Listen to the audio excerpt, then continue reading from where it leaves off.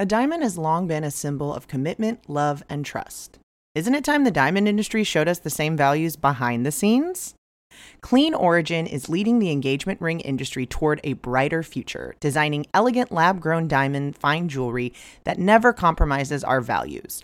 A brand that doesn't just talk the talk, but one that was founded to make a difference, to offer a more environmentally friendly, conflict-free, and price-accessible choice without any compromises on quality. Lab diamonds are grown in a lab using cutting-edge technology that replicates the process of natural diamonds. A lab-grown diamond is chemically, physically, and visually identical to a mined diamond without the adverse effects of traditional diamond mining. And for a price of up to 10 times less, we don't know why you'd choose anything else. You know, I'm a Sag. I'm always going to say bigger is better. And with these prices, 3 carats is the new 1 carat, baby. Go big. Honestly, 5 carats is the new 3 carats if you really want to go there. You all know that we know a thing or two about engagement rings, and these Clean Origin rings are simply stunning, classic designs, and for a fraction of the price. From the color of your metal to the center stone and setting, you'll be able to customize every aspect of this very important lifetime piece of jewelry. Whether you're looking for an engagement ring or tennis bracelet or diamond stud earrings, Clean Origin has beautiful diamond jewelry that you'll be wearing forever. You can use code What's Your Sign for $100 off all orders over $1,000. That's $100 off all orders over $1,000. Go to cleanorigin.com and use our code What's Your Sign at checkout for $100 off of your order of $1,000 or more. Use our promo code What's Your Sign, all spelled out. Check out Clean Origin today.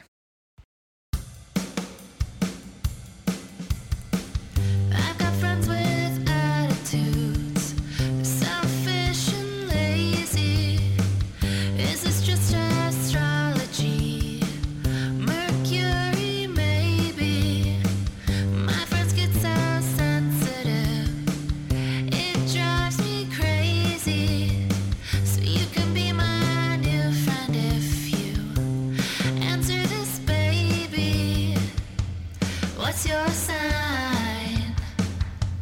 What's your sign, baby? What's your sign?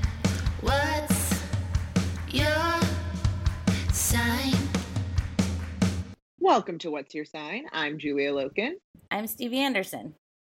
And I'm the descendant of this podcast. Yes. AC/DC, yeah.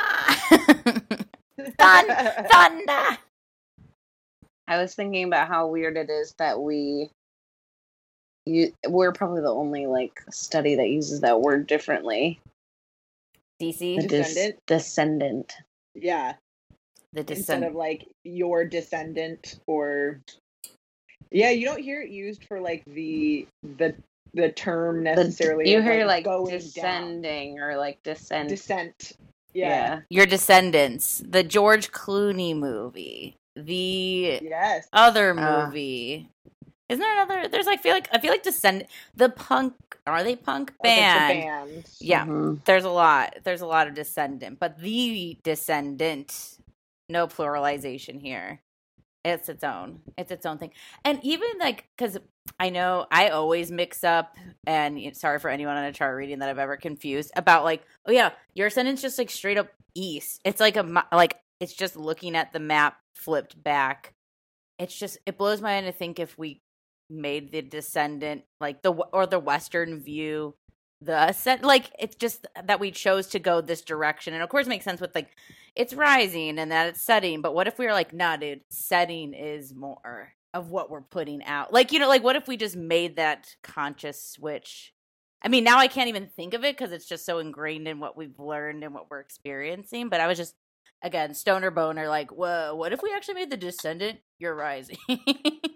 Well, you could make that the Stevie the new school. chart system or whatever. I mean, people just make up their own, not their own, but all the chart house systems are made up, and they are made up. Starting at Yeah, it's the just someone- Descendant is just another variation, so I that can be see- yours, trademarked and copyrighted, and no one take it. It's Stevie's. She owns it. I'm We gonna don't make any money on this. That's like me at the TED Talk. What if The Descendant was your rising? Did I just blow your effing mind? What if the thing we thought we were putting out, we were actually like deeply regressing and hiding? And never did I That's think about ex- that.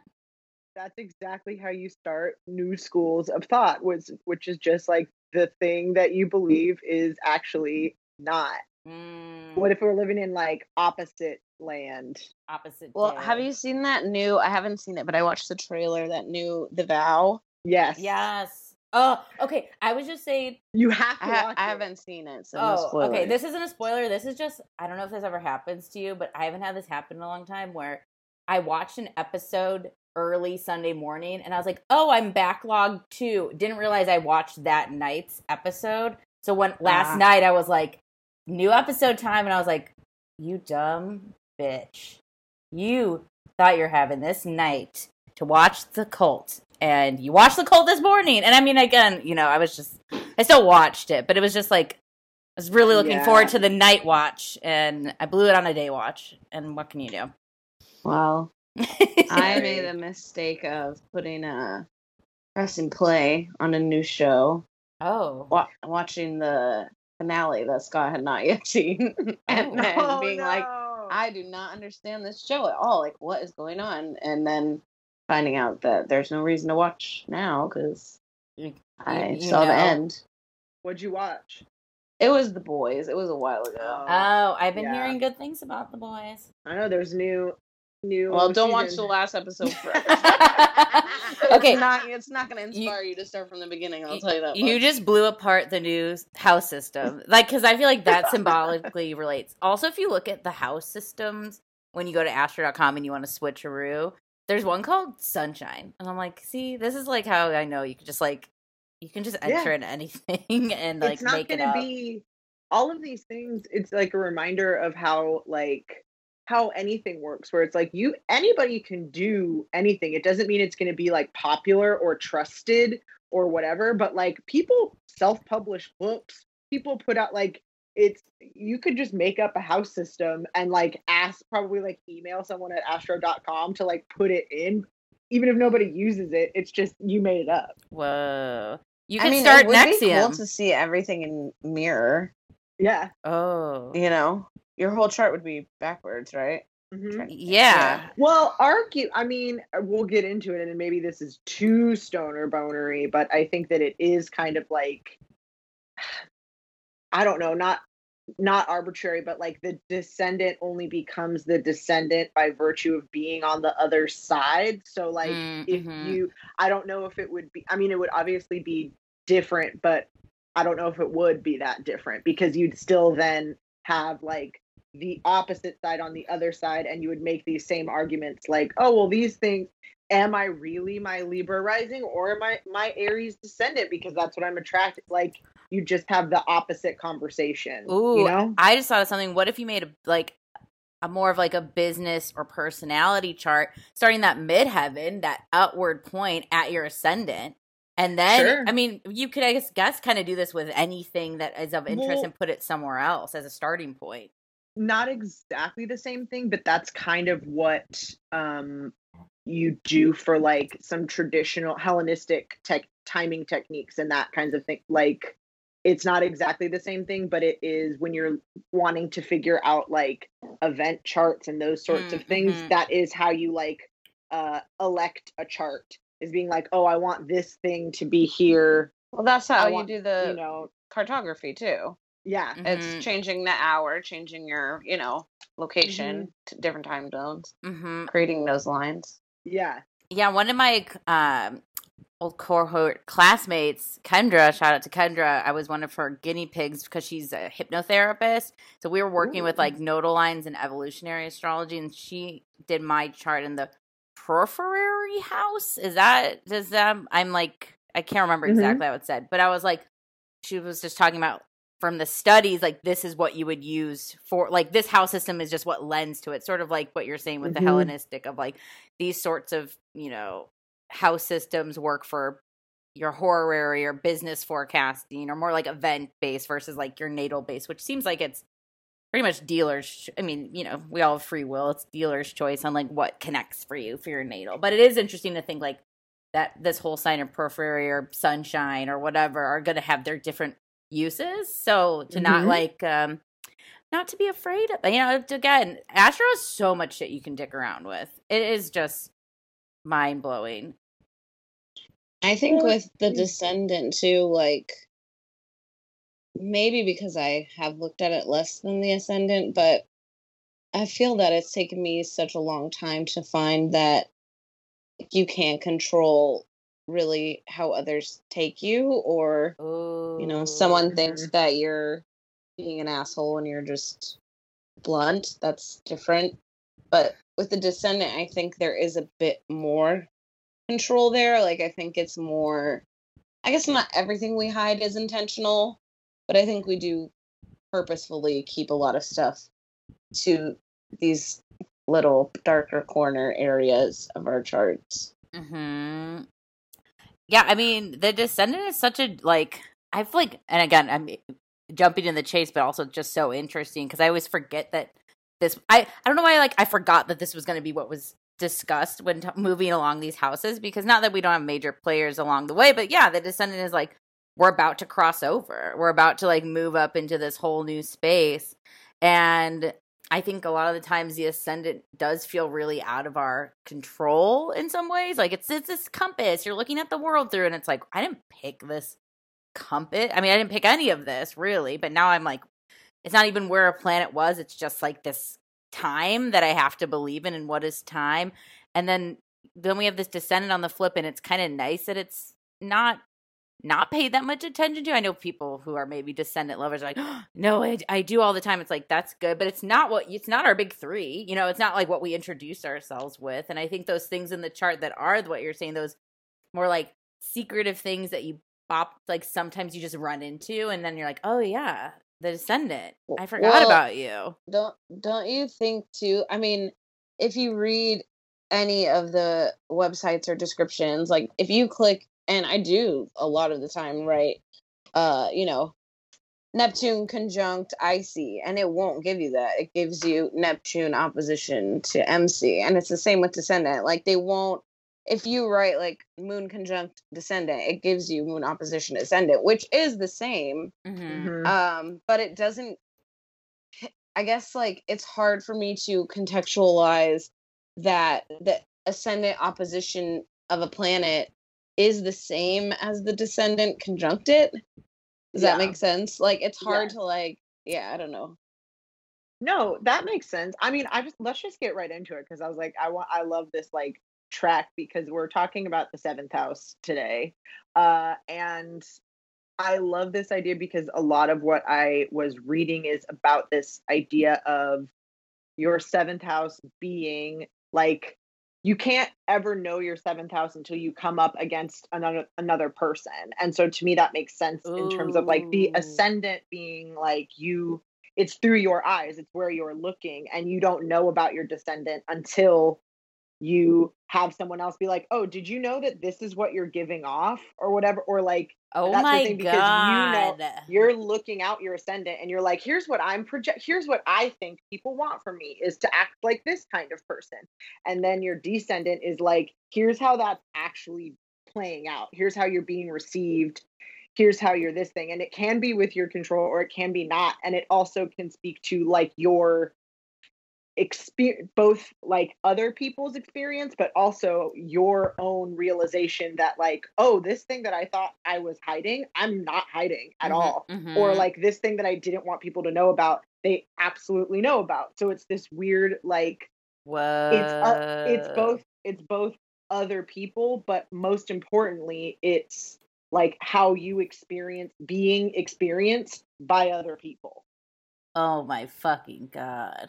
I mean, I knew, like, again, these things are things like we've known and we've studied, but like really spending that time that we're doing now to slice out this, especially, I've been really just thinking about shadow work and just like triggers. I've been our listener Taylor, in friend of the pod, who's helped us out with events, has this new wellness podcast, Vibes Revealed, that I've been loving, and the shadow episode really like stood out to me, of like those things that just piss you off, or those things that just like irk you, and you're like, okay, what is irking me? But also it's irking me because it's something more in me than them, right? Or it's never them. It's usually, or like rarely, like, do I really give a shit what someone's doing in their day-to-day? As long as they're not harming people, probably not. But what makes, that's like that spirally feeling, or jealousy, I feel like a lot can live in that descendant-y area, those things that are not savory and not fun to talk about. But just thinking of like, oh, I don't know. It's like thinking you have a poker face when you don't. And it's like, no, your reactions are pretty visible, lady. I also found in the book, the Astrology for Dummies, it's not called that, Idiot's Guide to Astrology. It's because I think when we last talked about it on the last episode, we talked about how a lot of it is what you attract and who you're initially attracted to. And this book mentions that this is the house of known enemies. Yes. Which I love, because I have so much 12th house, which is always unknown, like everything like that. And I love the idea of like, this is like the people that you fucking know you hate. Yeah. Or like, they're out to get you. You might not know how to deal, but know. Well, it's like the thing. Okay, so quickly. My brain's tripping. My brain's tripping. Here's some quick stats before we get into this, because I love it. And I know it's so funny because, I know everybody's been waiting for this fucking 7th house episode. And also that's why I'm like, let's get to it, because people are like, let's talk about compatibility. Oh, hold on. I have a boring story. Wait, actually, I do have a quick boring story. Did I ever tell you guys about how I used to give myself heat strokes? Yes or no? No. Missed that one. I was thinking about it today because it's obviously been like heat wave hotter than Venus, which I remembered again as the hottest planet, which thinking about relationships too is like, besides, I think the sun technically, but planets, stars, whatever. But I was thinking, because I'd been like just going like basically in and out of consciousness for the last like 48 hours, like just straight up like heat exhaustion. And that's why I'm like drinking a night coffee, which is normally not me, but it's just straight up heat, physical exhaustion. And I forgot how bad I was at waking up as a kid, that I would turn my heater on. Like, because my room was the only room in the house that didn't get central AC nor heat. So I always had to have a window unit or a space heater. So I'd crank my space heater. One night on accident, I cranked my space heater to like a little 11, out of 10. And I woke up to like a sauna jungle in the morning. But it woke me up for school for the first time naturally, like ever. So I was doing that for like a month. And then one time my mom came in. I can't remember what the fuck she needed. But she walked in. She's like, why is it so fucking hot in here? And I was like, oh, this is how I wake up. I like gasp for air in the morning and like it arises me. And she's like, you're like gonna give yourself brain damage by doing this like every day forever. But this is what this last few days, this was my weather talk up top that I was ready to go into. But I was like, fuck this, 7th house. It's a juicy house.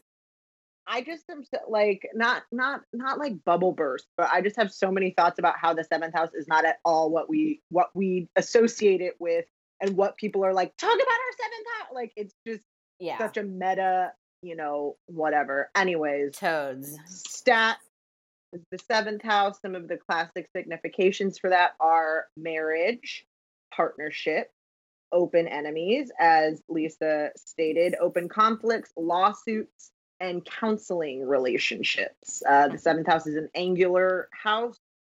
And again, this like descendant, ascendant kind of thing. I love that it's open enemies, because it's like someone that is right in front of you. And again, it's that idea of like, there's something about the two of you that doesn't get along. And it's not like, I'm thinking of like in a sitcom when the popular girl like meets the nerds, and the nerd is like nice. And then the popular girl like pretends and then is like, fuck you, whatever. And like, it's that opposition of like, we're right in front of each other. We are doing things to each other's face that make us angry. Not like, gossip. It's like the confrontation of it. I don't know. I love it. Whoa. I was thinking about too, because one of my very good friends, Heather Maruli, has her son on The Descendant, and I don't know if it's 7th or 6th house, and I know Steve does also, and another good friend of mine. So, and Heather, like, she's always tweeting about how she has hella enemies and like saying people are out to get her, and like in a funny way, obviously, but like I don't know if it's 6th or 7th, but it's close to that Descendant. And I feel like she's got to be. She's got to be 7th, it's right? Gotta be 7th. It's so There's funny. No way.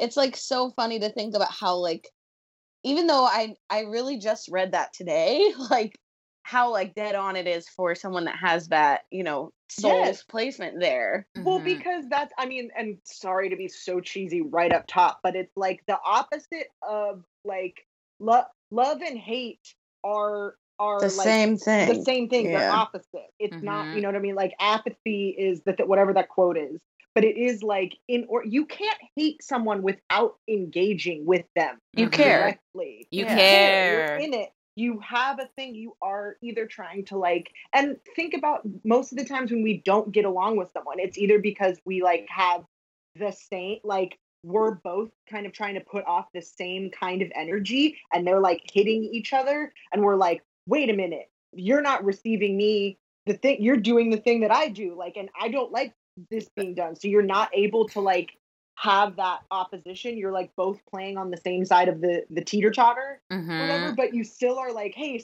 one of us has to get over here. Whereas it's still about like, you're either received the same way that you are, or you are misunderstood for what you were trying to put off. But again, it's still this like, I have to be like missing your catch or whatever, your throw.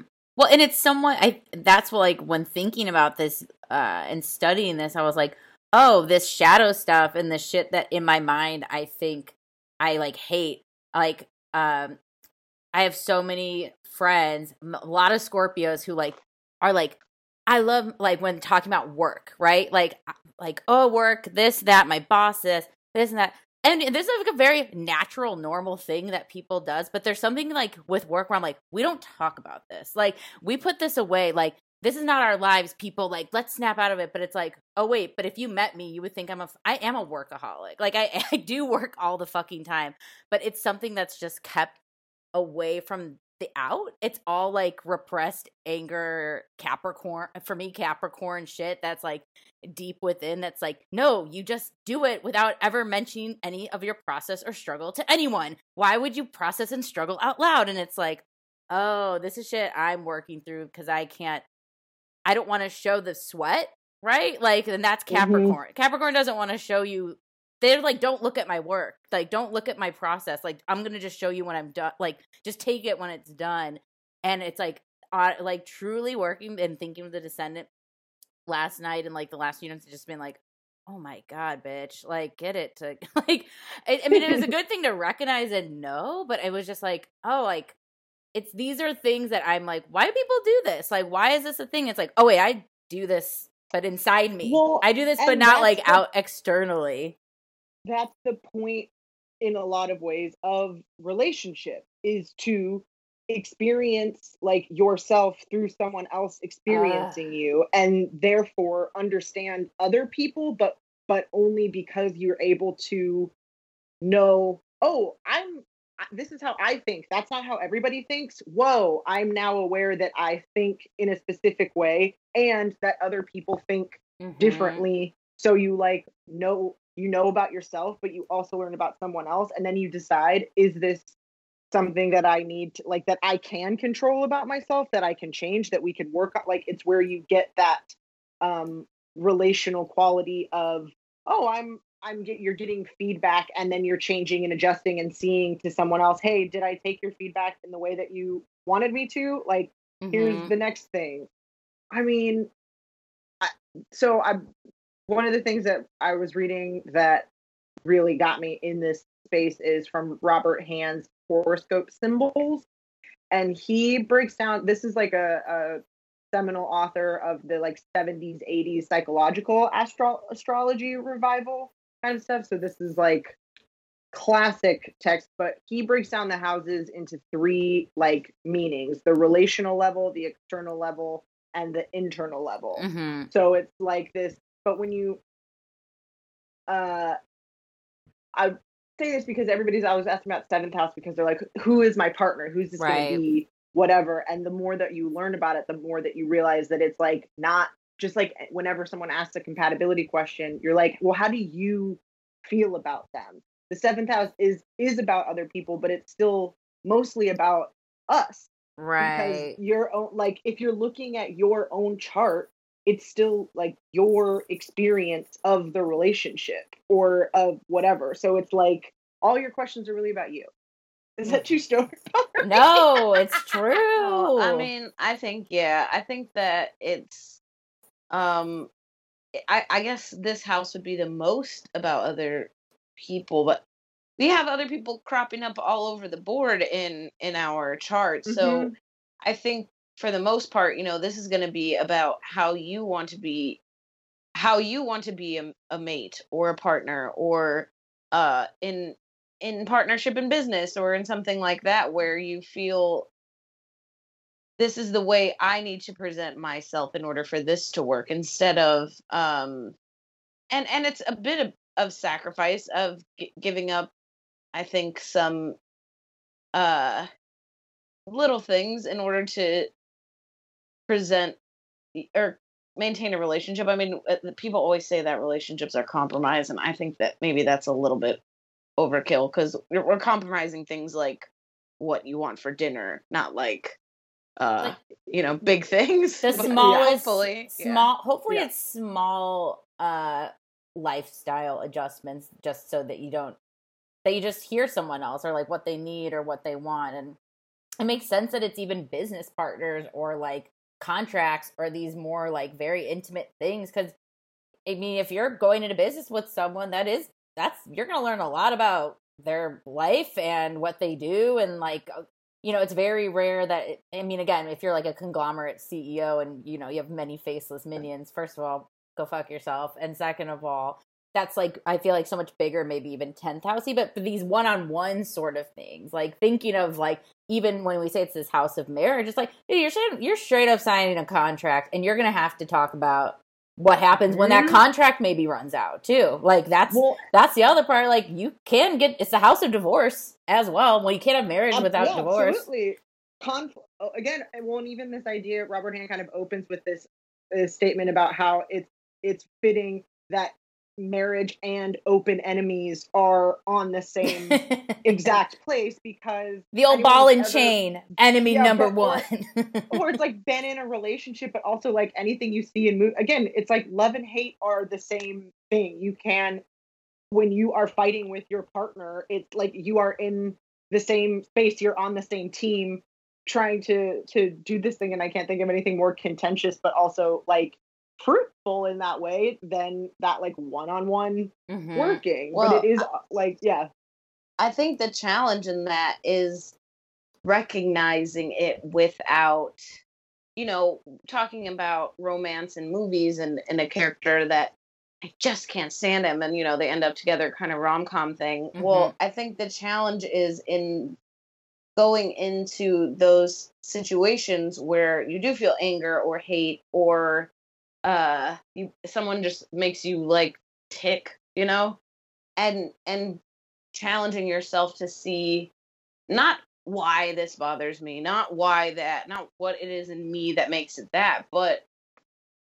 is there some kind of love or what makes me care, and tracking it back to a positive mental space.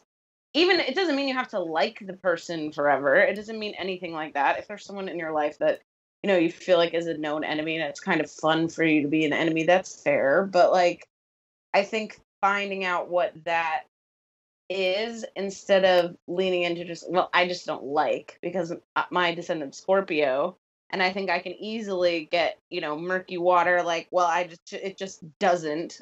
Right. And so I think tracking that back to like, okay, let's find a positive here, I think can be really helpful. And I used to have so many enemies. Like, I need more. I'm going through this trip. No, I'm just kidding. But I used to just have like way more like declared enemies, like growing, like where it was like, no, me and Anna don't talk. And maybe that's youth as well. You're like more vocal and open with like who's on your team and who's not, and where you stay. Like, and maybe that's what's so like not refreshing about, like, even when you're in junior high, you're like, we're dating. Yes, we've been dating for 2 hours, and you're like just more like vocal about it, you know?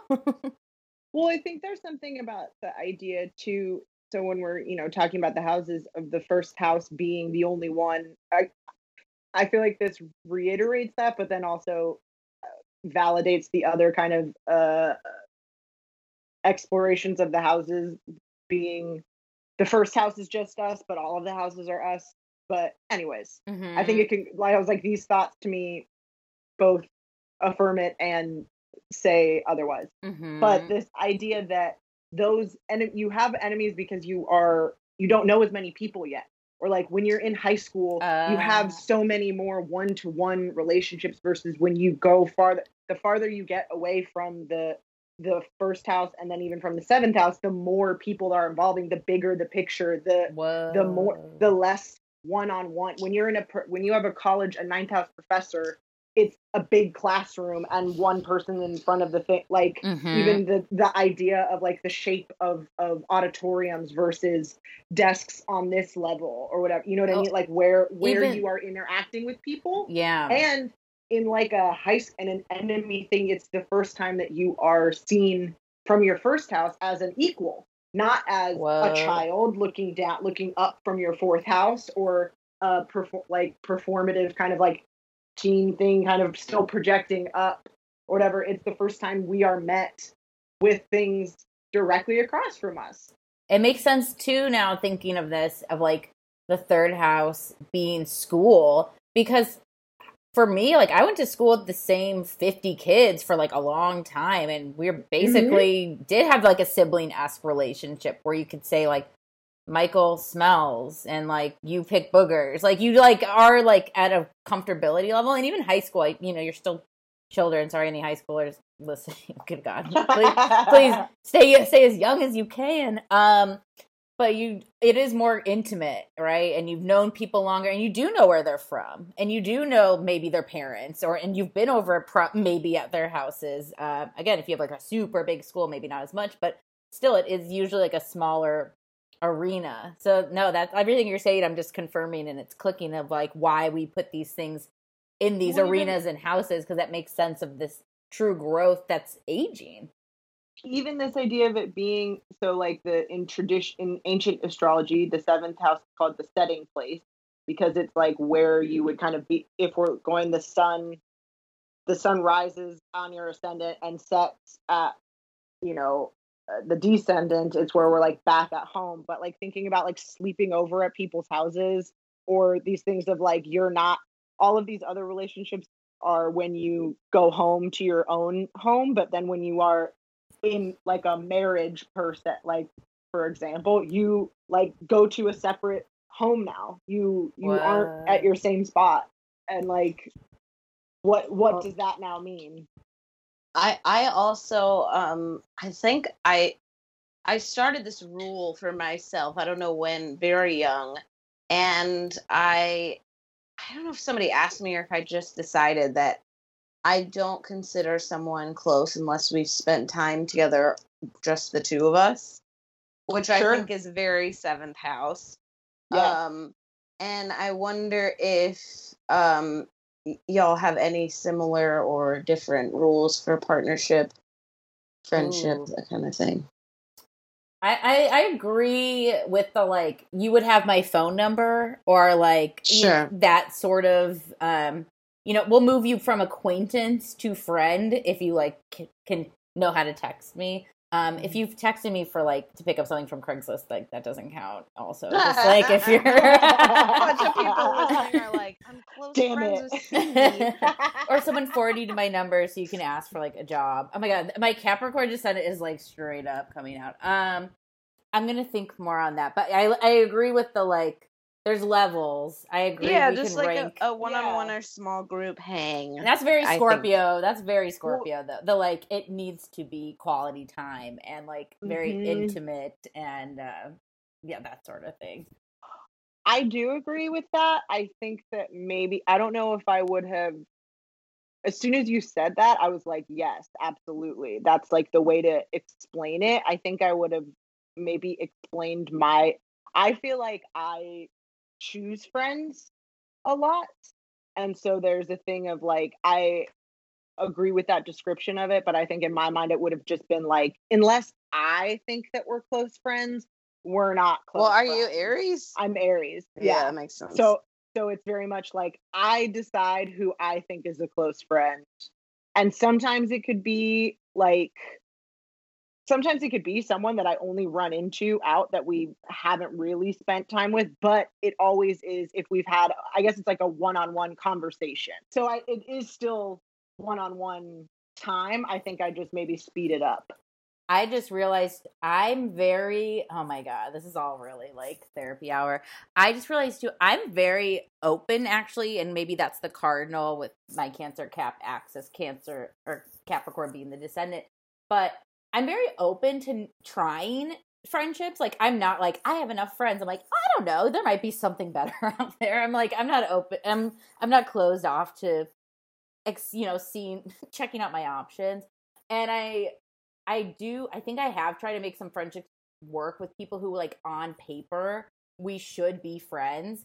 And then it's just that tough cap, but we're not. Like, it's like, this should work. You do seem cool. But then Cancer rising is like, but I needed that emotional connection. I do need you to feel like I could call you in the middle of the night, not abusing this as like a friend, but like I could feel safe with you.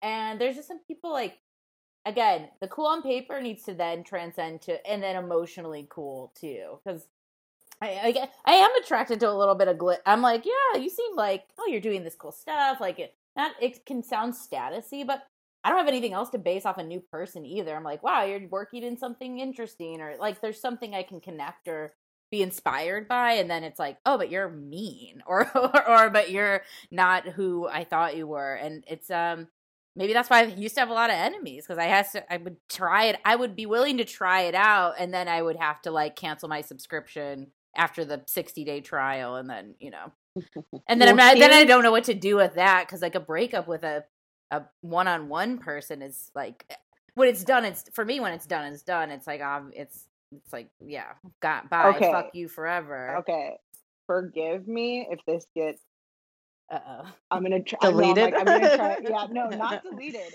But I think that's an interesting statement on the like order in which relationship things happen for you, which is like, first, forgive if this, I don't mean this to sound like judgmental, but like you said, first an outward assessment of a person, and then the inward experience is the thing that makes or breaks it. And then, but I think that I go the opposite often, that it's like, oh, I don't like whatever you're projecting outward, but once I have an inward experience with you, it's like until I have an inward experience with you, I can't color the outward. I'm wondering, Lisa, you can be the like tiebreaker here, especially because I'm thinking of our chart shape, where you have most in the top half and I have most in the bottom half, that kind of like internally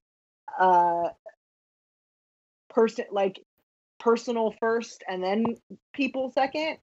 And then the correspondence of our rising signs being like, you have the personal Cancer rising and the public Capricorn on your descendant, where I have public Libra on the rising and personal Aries descendant. Lisa has same sun, same rising. Yeah. Right. And up and lower half. So I do feel like you are a true I have tiebreaker. some lower. I only have 3 though. Well, I guess I have Chiron too. I think that for me, but I do think this is just very Scorpio, because for me, I can be attracted to someone either if like, I remember I was out one night and these kind of 2 girls were being kind of mean girlish to me. And this other comic like was like, hey, are you okay? Do you need like a ride home or anything? And I think they were just trying to be nice, like saying, oh, like, if you want to talk about this kind of privately or whatever. And I was like, no, I'm fine. I don't care. Like, I don't take that really that personally. If it was someone I really cared about doing that, yeah, of course I want to talk about it. Mm-hmm. But I think that for me, it's like, I never really thought about that person that much before then. But then for me, that's like, oh, well, we had an experience together. Like we shared something there in that moment. And I think that's very Scorpio because I do feel like when I think about relationships, I think about how it's us, how we connect, not like, oh, well, I used to see them this way and now I see them this way. You know what I mean? It's more experiential. Like, it's like almost everything as a whole versus like, I think you and I, Julie, seem to have like this, maybe it's not exactly 2 steps, but there seems to be almost like a 2-step process into entering relationships with us, like consciously or subconsciously. And even for me, like, again, trying anyone on paper, I have some like friends who like are basic as fuck. So I have some goth ass friends. Like, I'm very like, again, or I'm like, you seem cool, like you seem like you're doing your thing, and that I commend you for.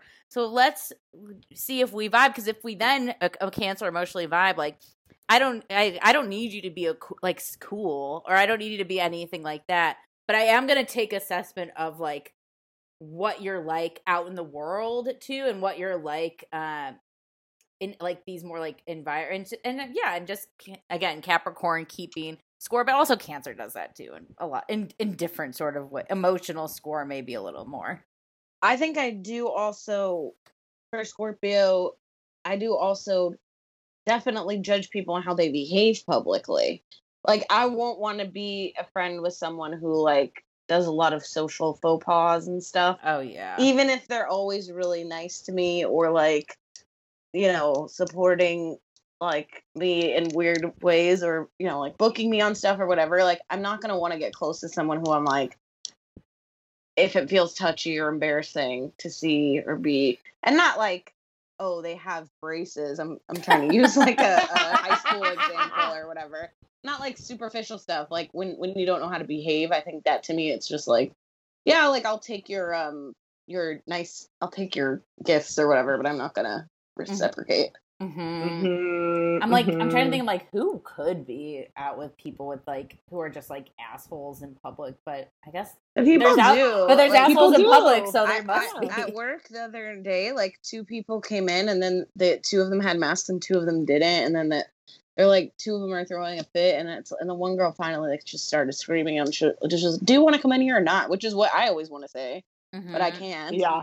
So I was like, this is interesting. Like, how did this happen? Like, you know, how do 2 of you know you have to have masks and 2 of you, like, how did this whole, and people do, they like go hang out with people who they know are assholes. Like, well, you both kind of answered my prompts, but maybe stating these prompts out loud will spark something new. But, and it's just, we kind of like went in, which is very intimate because maybe, you know, us 3 have been intimate for a while now. Yes, and connected. We're connected. We've passed all of our rigid tests that one can have that we know or don't know. But the questions I had, that one was, well, they're both descendant, 7th house, whatever. But do you think of your descendant as the descendant sign as qualities you may steer away from or downplay? And then 2 was, you know, for your descendant or the 7th house, or maybe that planet, you know, who's ruling that 7th house, what have you. You think you approach partnerships like this sign? And we've kind of like woven in a very 7th housey way in and out of both of those questions. But I think that I'll say it straightly for those listening. I think that's something to really think about, because I think for me, it's like unlocking a lot of like just like the 7th house of what you said too before, Julie. It's like, I think it's just really written off to be this like just kind of like heteronormative marriagey like relationships and love, and it's like it is so much more. It's because it is ourselves. I know we keep saying it, like it's yourself in the world. You want, because I think that it's really hard to articulate both like wanting to be with someone else, but it's for your own purposes, like your own experience. And I think that it's really hard for us to kind of like separate those things because that's a weird thing to say. Like, you can't ask a person to make you feel a way or something like that. So we think about what we try to like project ourselves into that other person and say, these are the things that I'm wanting, whatever. But we forget that it's like us saying, I want this, I like this, this makes me feel good and all that. So it's like we forget that even though we have a partner and we can love a partner and it can feel like our heart is outside of our body in another person, it still is us experiencing the relationship. So it's like, if a thing, it's both what is brought out of you, but also what you respond to in someone else, and what you like, what you don't like, all of those things, and then how you compromise or don't compromise as a result of that. So I just think it's like, it's good to ask those questions, because again, it is just about you, not like in the universe or the grand scheme of things, but any question you're ever asking is coming from you and your experience and your eyes and all of those things. So I think that, yeah, ask yourself that about any relationship, because we stop asking ourselves once we care about the person a lot of time, because now there's someone else involved and we can pretend like it's not about us, but it usually is. Yeah, it almost always is, I would say. Yeah. Wait, Stevie, repeat the first question, because I think I had a breakthrough mini thought. Do you think your descendant sign are qualities you might steer away from or downplay, again, in ourselves? You know what? I think I do. And this might be kind of Libra-ish, like for 7th house-ish. But I think I do like to dabble in those qualities for fun. Like, I love, like, I have a group chat with a bunch of friends, and there's one person that we make fun of a lot. It's not punching down. Don't worry. It's just, like, another comedian, and loving they're a white man. It's fine. And, one of the things I like to do is, like, think of really psychotic things that we could do to, like, you know, make this person just kind of question what's going on in their life. Like, yesterday I said I'm going to save the U.S. Postal Service by sending them, like, him, you guys already know it's a guy, sending him envelopes filled with leaves, like, 4 or 5 times a day. And just, like, psychotic stuff, which I do think for fun, delving into that kind of, like, mystery taboo Scorpio, where it's like, I'm not going to actually send envelopes full of leaves to anyone to, like, fuck with their psyche, but it would be fun. Well, and it's very much, this is also, like, I love it because I feel like you are your most, like, devious in a not harmful way in, like, a group chat scenario, which to me is so Scorpio, because it isn't, like, you're not actually hurting anybody, and neither is sending leaves to someone. Yeah. But no, that sounds nice. You know, we don't want to get, you know. Yeah, all of that, but it is this, like, the both, like, a secretive, undercover, not backhanded, but, like, the water Mars kind of thing, but also, like, you're not, Scorpios only strike back. They don't strike first. Whoa. So they're defensive. Again, a receptive water Mars is a defensive Mars, not a striking Mars. But always. As a water Mars, we know how to breadcrumb so that we don't start it first. For sure. Exactly. But we lay out all the traps so that someone says something, and the then best offense is a good defense, and we know that. Oh my God, I love it. I think that I do.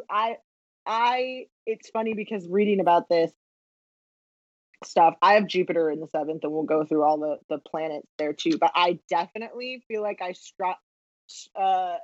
shy away from Aries qualities, even though I'm surrounded by so much. I have the biggest Jupiter Aries in my home currently that I share with, but I also am, like, surrounded by Aries moons, and my North Node is at 0 degrees Aries, and all of I think it's this Libra kind of, Libra shade, like, presentational thing of, I think that everyone should, like, make the effort to seem like they're not Aries-ish. Yeah. Like, at least like try, be a good sport. I think everybody kind of ends up being an Aries in their own way, but it's like you gotta at least like let people in first before you like drop the hammer on them. But I do think I am always like not actually surprised, but I'm always like, man, I thought I was pulling that off when I feel like I'm very I don't know if Aries is the right quality, but I feel like anytime you're trying to like act like you're chiller than you are, it never works. Really. It works for like a little bit, but not really. Well, I think like the Libra rising folks, and I mean, y'all know, will definitely, I think Libra of all the cardinal signs likes to like put disclaimers before they possibly hurt someone or possibly, have to tip that scale, where Aries would never ever like put a disclaimer before they've like stated something. And again, it's not like to shade or dig. That's just where they're like polarities, and they're both trying to find the answer because they're actually great people to consult for like what the fuck to do. They're just doing it in like super different dialects, language, tone, attitude, all of the things. So yeah, I mean, that's not a good nor bad. It's just like it is. And it's also, again, what people might see like in you to go in an Aries sort of direction, whatever that is in a relationship. And then they get this Libra and it's like, wait, what? Like, I thought you were going to like tell me how it is. And it's like, I will, but I'm also going to tell you how it could be and how it should be and how it would be and how it maybe could be, which is, man, maybe I would keep always thinking that Virgo and Pisces are like the most polarity, but maybe my mind has been changed with this discussion of Aries. Libra I don't know that Virgo and Pisces are so similar. Yeah. They're growing more similar to me by the day. This Virgo season, I've been feeling that. Mm-hmm. Because they do want to like ultimately rest. And they're like such giving people. Yeah. Mm-hmm. True givesies. I think it's the more work we do with it, it really is the like separation of the Virgo rising stereotypes from the Virgo sun stereotypes.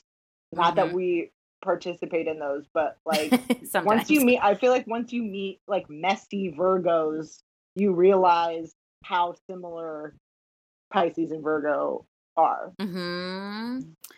I mean, I think I kind of touched on it with like the working stuff where I'm like, it's not me at all, but I have a 10th house moon and also like I'm always doing something. Otherwise then I just get in my feels if I'm not doing stuff. Like if I leave space to be emo and, deep waters, then I can drown a little bit. So it does help to keep that cap sort of stuff. But I do think I like downplay, like it's not something that is like, I don't know, like a badge of like I wouldn't toot my horn in that. I'll toot my horn in so many other things, but not that. That's not something I think of. Again, keeping it unseen. I can't quite complete the equation yet because we haven't gotten to 10th house, but we're at the point where now we can reference enough houses to help us explain the kind of significations too. But when you think about it, like I said, the 7th house is an angular house. And you like project your ascendant kind of as a result of your 4th house. Like the angles are angles for a reason, and it's their relationship to each other, but also because these are like the foundational ways that we go out into the world, first through the succedent houses of our like stuff that's right next to us, and then through the cadent houses of like, oh, well, now I have an understanding about this through this experience. How do I take that to my next foundational experience? And when you think about your 7th house being kind of like the stuff that you're hiding, I think a lot of times and that it is square to your 4th house. It's like, here's how we did things at my house, and I don't want to do that in this relation. Now that I'm able to have an equal relationship, I want to make sure that I'm taking action, a square, to change the dynamic in this, like this back and forth.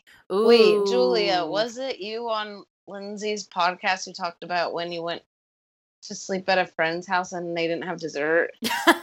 Lindsay talked about that. Oh, okay. Or it was I feel like Lindsay's that's a experience. good experience, a But good yes. example. Oh my god. She And so she it had to is- go home because she like was uncomfortable. She was supposed to sleep over, and she was like, when's dessert?" And like she'd never, she just never knew that other people just didn't do that every night. Okay, it was really interesting. That story, I remember watching that the ice cream episode of Bake Stuff with Lindsay, with Julia, and I had like when she told that story, I was immediately flashback to my next door neighbors who. The neighbors made, if you ate cereal there, you had to drink the milk. No. I know. Thank you. I'm so glad you both made those sounds because I was really scared if you went, you drink. I would never. I always use enough to, get her wet, but I'm not going to overdo it because I'm not a milk drinker. I'm not a milk person. Post cereal, anyway. especially post cereal. It's not going to, for me, it's not going to happen. And I was forced to like, waterboarded with my fucking cereal milk at this household, and I think about that all the time where it's like, these are your rules. I entered here, I didn't see that again, Capricorn, I didn't see a contract that said like I had to do this. And even with when we'll get to the 10th, like my moon up on my midheaven in Aries, all this cardinal squaring where I'm like, I don't like emotionally attached to work, like that's not for me. But I would emotionally attach to the people I'm working with. And also, like, I have fucking high expectations and strict goals and deadlines. I mean, I'm truly, like, the laziest sack of shit in every other department in my life besides doing work. But it's also something that it's just not broadcast. Like, I don't want to broadcast. And maybe it probably is more broadcasted than I fucking think. I'm also trying to share more process and that I'm not... Well, but then like a robot person that can do tons of shit because I'm not. It's hard to do shit. So it's also a reminder, again, that nothing happens in a vacuum. So especially, I feel like this bears repeating so many times because this is the 7th house episode and so many people are wondering about relationships and all of that stuff. And the answer is it's in yourself, because this thing of, okay, well, none of these houses happen in a vacuum either. What's the mode of your angles? So if you have cardinal angles, likely, no matter what your rising sign is or your 7th house cusp, the lessons that you're going to be learning are about kind of involving other people, because we know that all of those cardinal signs are more or less people that want to do it themselves. And that's why they square each other, because you have to work with other people. You have to allow other people to do things, or you have to be the one to take charge in order to take action. But if you have cardinal angles, those are kind of going to be themes in all the relationships. If you have fixed ones, it's going to be that kind of like, one of us has to move. One of us has to take the action to, like, none of us want to move that much. How do we get the needle to move? And mutable is that, like, finding stability. One of us can't move if we're going to go. We can't both keep running into the same corner. So I think too, if you're struggling and trying to develop relationships, you're really wanting a partner and you're not able to find anyone, it's hard dating. I mean, been there, we've all been there. But I think that a good strategy for you is look at your descendant, look at your 7th house, see if you can't embody some of those qualities in your process of finding a partner. So like for me, obviously when I started dating Scott, I obviously wasn't like, let me key into my descendant. Like, I didn't know all this then. But I think that for sure we went deep very fast. We moved in 6 months. Things like happened, very, very quickly in that regard. And so I think that makes sense for Scorpio. But also, I don't advise people to just, if you have a Scorpio descendant, jump into relationships. But something you can do is, if you're on a lot of dating apps, maybe you ask a deeper question when they ask you a surface level question. See how they respond. See if they get snappy, or, if they're willing to go toe to toe with you on stuff like that. If you have Sagittarius, maybe you want to talk about their education or travel plans or previous travel experiences. I mean, we can think about, if yours is Capricorn, maybe you want to ask questions about their work on those on the apps or on first dates. And not to say that there aren't other questions and that those questions would all eventually get answered, but it's a good start. No, but you just made me click idea of something. like the theme of it, it's like you said, it's not, you don't have to literally do what you did, Scorpio descendant, move in together. It's not about that. It's about the quality of the connection. What is a thing that's going to allow you to continue this partnership back and forth? What do you need to know is present in a partner in order to have a one-on-one relationship with them? And again, this idea of enemies and lovers being the same thing, where you don't fight with someone that you don't have a reason to fight with. Right. It's like there's something bringing up something in you. Yeah, exactly. So if they're not bringing up something that you can work with, then you move on. So it is this like, ask the right kinds of questions, look for the right kinds of interactions that are going to tell you if this person is someone that you can work with or not. Okay, and that shit that y'all both said just made me realize how many relationships that I've had where a constant thing I've heard from the sad-ass men that I've dated, again, open to anyone that's ever willing in the I'm already like setting up my like dating app for the possible future. Like, well, by the way, open to anything in the future, just putting that out there. But all these like weak men that I've dated, who the constant theme I've heard is that you're a bulldozer. I'm scared to bring up anything around you because you'll just go right over me and it's your way. And it's like, I'm like, what? I'm like, you just never stand up to me. You're a doormat. That's your problem. Like, that's your issue here. And, you know, my sweet beloved Pablo was like the first person I dated who didn't find me to be a bulldozer. They found me to be a sure-decided person. He's a fucking fixed-ass sure-decided person. And it's like, when I'm like, hug me, he's like, even this morning, I'm like, hug me. He's like, you have like something that looks like cum on your face. And I'm like, oh.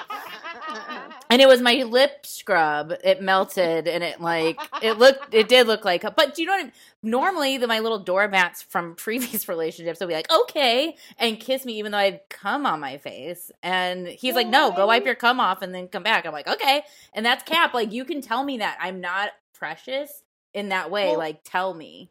And then you realize why relationships haven't worked out isn't necessarily because anybody, and again, not abuse, notwithstanding in any capacity. I mean, amicable or relationship where it's like, if this isn't working, it's not, again, not like that it only can be with a certain sign or whatever, but it's a, oh, this need wasn't being met, or I wasn't being received ever in the way that I wanted to be received. And therefore I was acting out in ways that aren't what I want to put out because I'm having to deal with this push-pull dynamic that I don't like. That's not how I want to relate to someone. I want to relate in this way. Mm-hmm. And so it's not anyone's like fault or bad or good in that way. It's the like, oh, this isn't a scale that we want to be on. Mm-hmm. And also, have you ever met a cap that is like 100% they have the upper hand and think you're the dumbest piece of shit? It's like frightening. Yeah. Like, I wasn't being probably too Cancer rising or very nice, you know, when I have people saying I can't talk to you or I can't emotionally connect to you because I'm afraid of these rules and boundaries. And I'm like, well, I guess I'm going to go do whatever I want. And it would then be the like next result of the thing. So no, it's just, yeah, it's not like, oh, I need a Capricorn or, oh, I need this in my relationship. It's like, no, I need someone that can meet me like a Capricorn and say what is up, what's working. Just like have some like get hoofy, like stand up for yourself. Like I will say what I want. These are all cardinal things. Like I'm not going to sit and go, I'll wait, or this will be this. It's like, you're getting like the instant coffee right here. Like, it's like, this is what's happening. And that's not for everybody. And that's okay. Like, that is okay. But yeah, anyone that like tiptoes, like I can't, like that's just, and I've had a lot of tiptoers. Tiptoe through the tulips. Yeah, I don't like a tip. Nobody likes a tip. No, I mean, come on. Like, I mean, I'm sure there's some signs that are more understanding, that it's not always easy to express ourselves, but I'm not. No, everyone needs to develop boundaries. That's just mental health awareness. Yeah. True. Well, I think it's funny.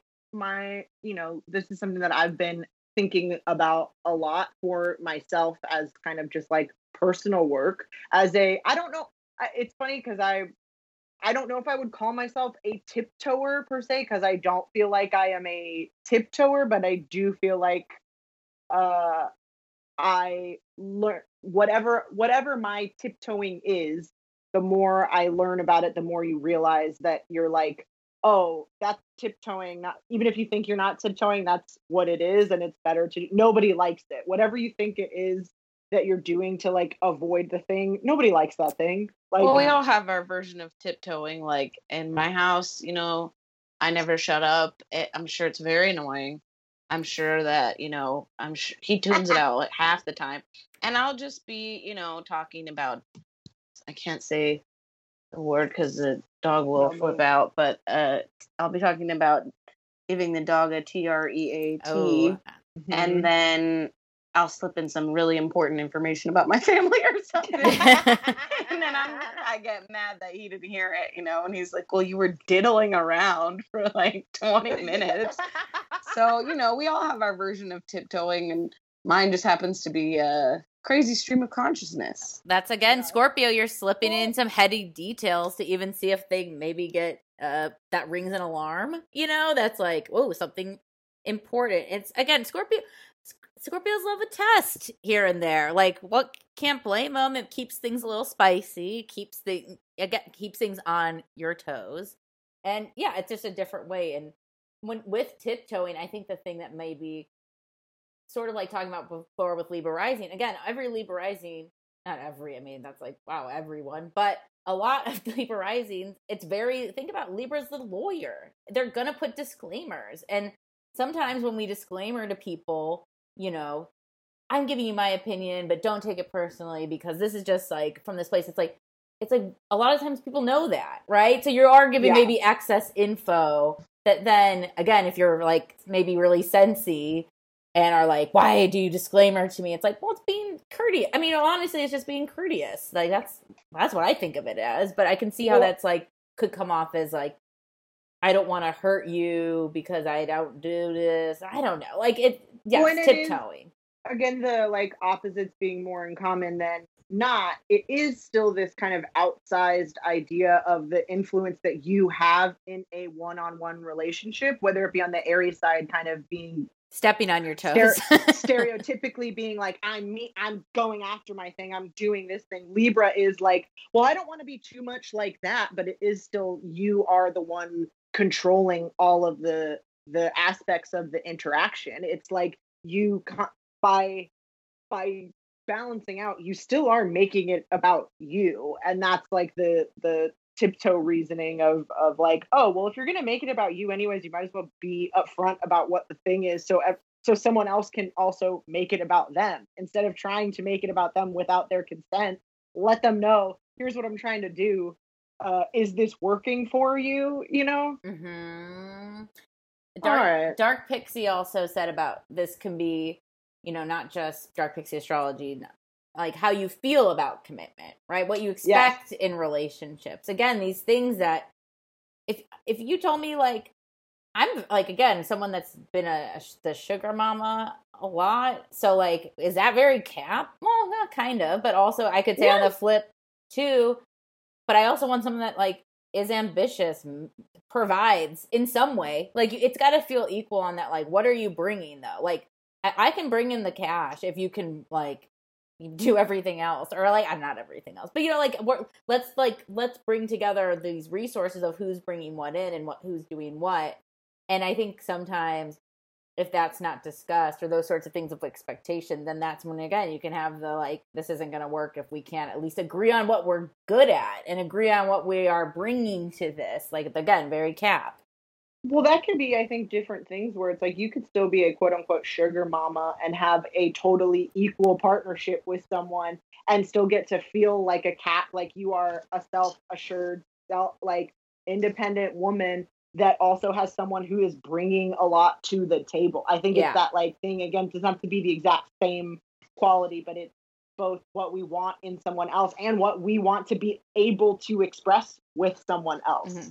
And it's like, if you're just sugar momming someone, that's not fun. Oh no, I never wanted to do that. Feel like a boss. Like two Capricorns together being like, oh no, I can get the check. I can get the check. Yes. It's like, oh hell yeah. Like that's it. Now we're both doing the thing. Like, then you can also be like, oh well, I'm gonna one up you on my Capricorn stuff, instead of being like, well, I have to act like I'm not a boss. Like it's, you have to hide it in a lot of relationship dynamics. Whereas in another one, it's like, oh, here's this thing that I don't normally get to bring out. How exciting. I love it. Yeah. And no one wants to date a loser, you know? It's like no one wants to date someone that they think is a loser. At the end of the day, that's it. And it's true. Everyone's definition when I said loser was different, you know? So that's the seventh house. No scrubs. That's a good reminder for, again, those of us that are feeling like if you are not partnered up and you're looking for a partner and that sort of thing. I think anytime we feel like we have to hide any part of ourselves, it is only to our disservice, because we are like making ourselves losers in that way. Like, don't pretend, if you're not a loser, don't pretend that you're a fucking loser in a thing, because you're gonna attract a loser, and not in a like they're rich or whatever kind of way, but you're gonna get a thing that isn't what you want, and it isn't gonna make you feel like you're able to show off this thing that you're probably really proud of about yourself. Well, I also like, I have trouble with, like, I try not to use the word want. I think that can be really helpful, especially in relationships. Like, one of my English teachers in high school told us that the word want, like especially in old Latin books, and it means lack, and it does still as a noun. Whoa. So I think a lot of times when we're saying we want something, like, it can spiritually be interpreted, or at least for me, because that's always like stuck in my head, where it's like, oh, like I really want to eat dinner, and it's like, oh, I like am unable, or that I lack being able to do this thing, where it's like, no, you need to eat dinner. And I think determining, is it a desire, is it a need? And I feel like want always gets put in that gray area in between, where it's like, I mean, I guess technically a lot of wants are not needs, but I think a lot of times we say we want something when we really need it. And so I think saying like, oh, I want a partner who's like, you know, has their own place, or I want a partner who dresses really nicely. It's like, you're saying like, I lack this thing, and that has nothing to do with you, really. Well, so makes it sound negotiable. Yeah, and I think also, you know, saying that you desire that is different. You don't have to say, I need a partner that dresses nicely, but I desire that is different to me than saying, oh, it's just so, like, something I want. I know that the words are technically interchangeable in but language. It makes sense. It makes sense, because what's a phrase that we say all the time is like, you can't always get what you want. Mm-hmm. Yeah. You don't always get what you want. And in that idea of like, I think it makes it be like a, please, I want this, like, it puts it in someone else's control, as opposed to, I think even just the semantics of desire has such a bigger, like, I like touched my chest as I said it. It like resonates in you as a thing that is of yourself, instead of a like, I'm asking for this. Yeah, or that you admitting that you don't have things is also fine, but I think to say like it, to take the noun version and say like, oh, I lack a partner who dresses nice, is like, ugh. Like, it's the affirmative, it's the positive of it, instead of it's the glass half full version of saying like, I want this, or not literal want, but like, this is a thing that I desire, as opposed to like, oh, I don't have this, I want it. Yeah. Well, I mean, I feel like this is a phrase or poster or meme or something that I saw one today, and I've seen this phrasing before of, you know, thank God I didn't get what I thought I wanted. Because a lot of those wants are, you know, kind of, like, I never thought of it as like projecting sort of thing, but from not having it, where it's like, you have it somewhere, like somewhere in there, but no, that just like, it's just stood out to me in thinking of that. Then I had something else, but I had a heat stroke. I love that. I love that. Though. Yeah, and I think also, what I thought I wanted, I mean, that's the same thing. Like, I'm glad I didn't get what I thought I didn't have, because when those bigger things, when we're talking about love or spirituality or whatever, it's like, oh, I'm glad that, the like negative self-talk didn't present itself to me in this way of spirituality or in a way of love or whatever. Well, I think a lot of times, especially if we're talking about relationships, the thing that we are like, oh, I want this, is coming from a place of lack, and it is coming from a place of like, I don't feel I perceive that like this person has this kind of relationship and that must make them feel like this, instead of going in ourselves and realizing like, oh, I don't feel confident about myself right now, and that makes me sad, or that makes me like, instead of dealing with what that is, where you're feeling the lack, you're putting it on that thing for them to kind of abdicate you of doing the work of figuring out what it is that you don't have. 100%. Because not having something is where you figure out what you need, and it's not like the avoiding of the pain or whatever, like still having a pothole there. Yes. And also, just to go back to the loser talk, so yeah, like going into a relationship, whether that's, a tradish monog, or if you're poly, or if you're whatever. I mean, there's literally dealer's choice, endless options. But if you're going into something that is with another person, whether that's like, again, exclusive or more open, either way, no, yeah, going in thinking this person sucks or I can upgrade them is like maybe a very low vibrational point to start at, and probably wouldn't recommend for any sign. But I feel like I've referenced this before and I can't remember where it came from. So like, this is what old age and stuff will happen to you as you get older, everybody.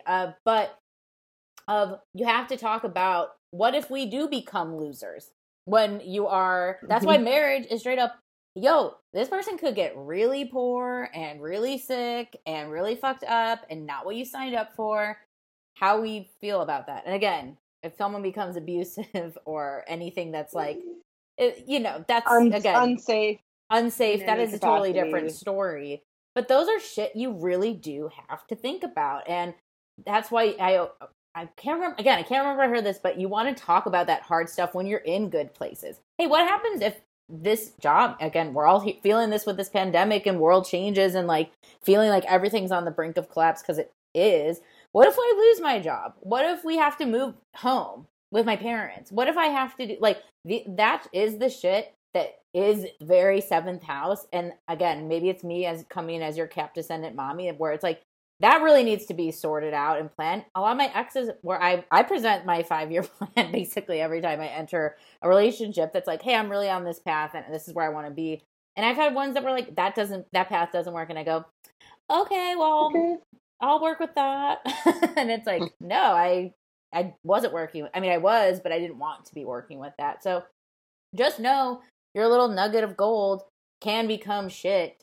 And I think it's just remembering to have those tough conversations about, so when things possibly become loser mode, what would be your backup? What would be your goal? How would we get out of that?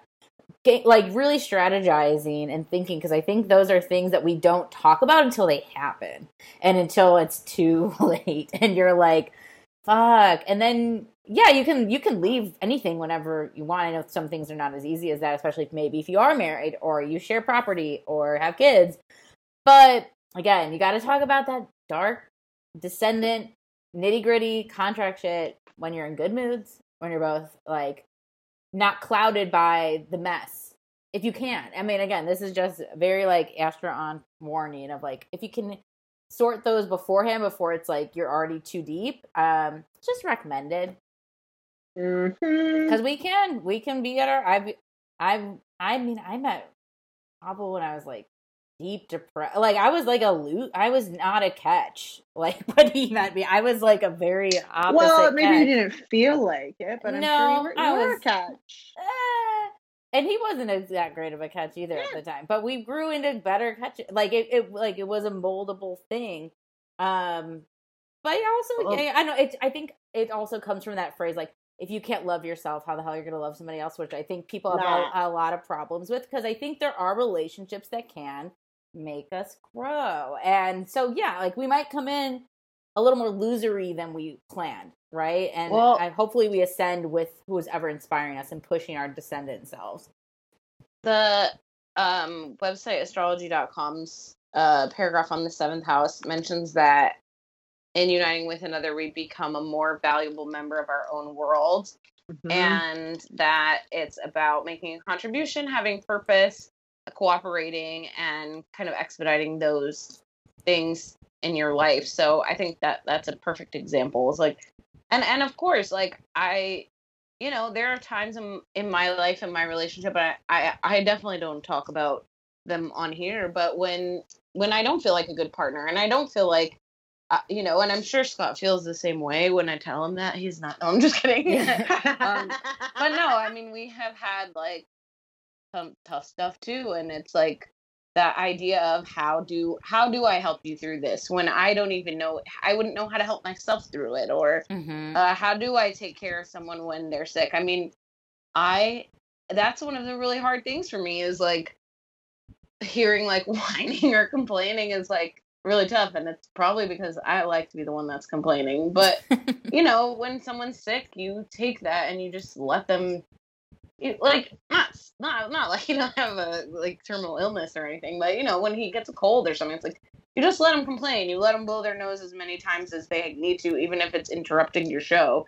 You're not like every time they do it, because they're sick and you know that they can't help it. So I think that, yeah, of course, that makes you a more like a softer person, or like you can be a little bit more conscientious. And then when the next day at work, when someone blows their nose, pre-coronavirus, you're like, yes, you're like, oh, like they probably don't feel well, instead of thinking like, oh, do they have to do that here? You know what I mean? It's like it kind of does shape your worldview. And Scott's Sag Moon, right? Yeah. So he's going to exaggerate the shit a little bit of that.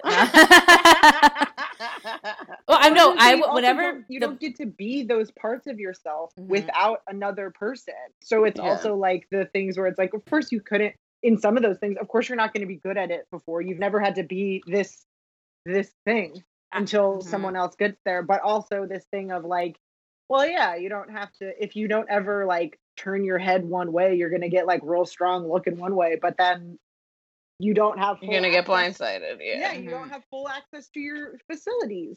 Whenever anyone like that sickness thing, or like at least for Pabs, these poor boys, whenever it's like if he's in a mood, I'm like, okay, this aqua moon is like, there's nothing I can do. I'm just gonna let him go. Yeah. I'm gonna let you mope and pout, and your circuit's all off because you're an electric current, and if one light bulb is out of the Christmas lights, then everything's off for the day, or if maybe not the day, the morning or whatever, and it's like, all right, I'm gonna ignore you. Like I'm gonna learn to ignore you, which took a lot of this Aries moon that's like, what the fuck is up?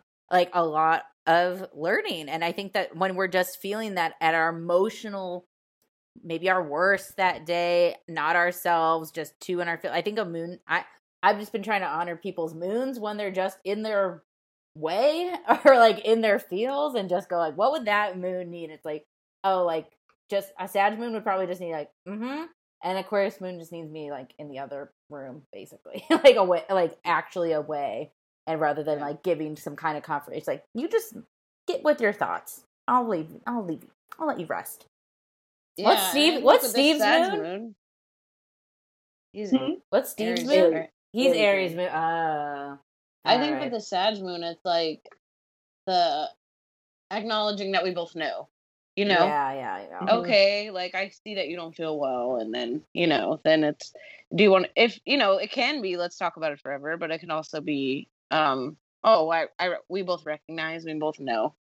And I think that, I mean, maybe that doesn't apply for every Sag moon, but no, but that makes sense. The truth of it, or like the acknowledgement that it's not the best situation, and then we're going to try to make the best of whatever it is. That all makes sense. Should we go through? Let's go through.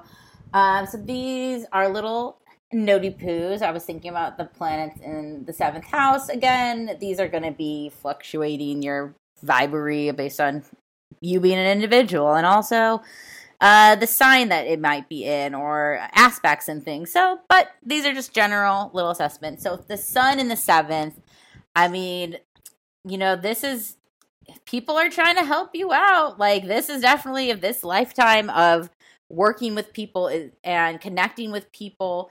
You know, if people want to make it work, check out what those offers are, because I think that this could really be a lot of this sort of opportunities presented through other people. I mean, if you've been wanting to get a business off the ground and it's just being stuck, where's it? Like, can you find a business partner? Like, this is just really like gonna feed off of, you know, seeing yourself in someone else. I think the 7th house too, I've heard, is like that mirror, right? Like, you can see maybe some of your better qualities and some of the things that you're bringing maybe through the eyes of somebody else.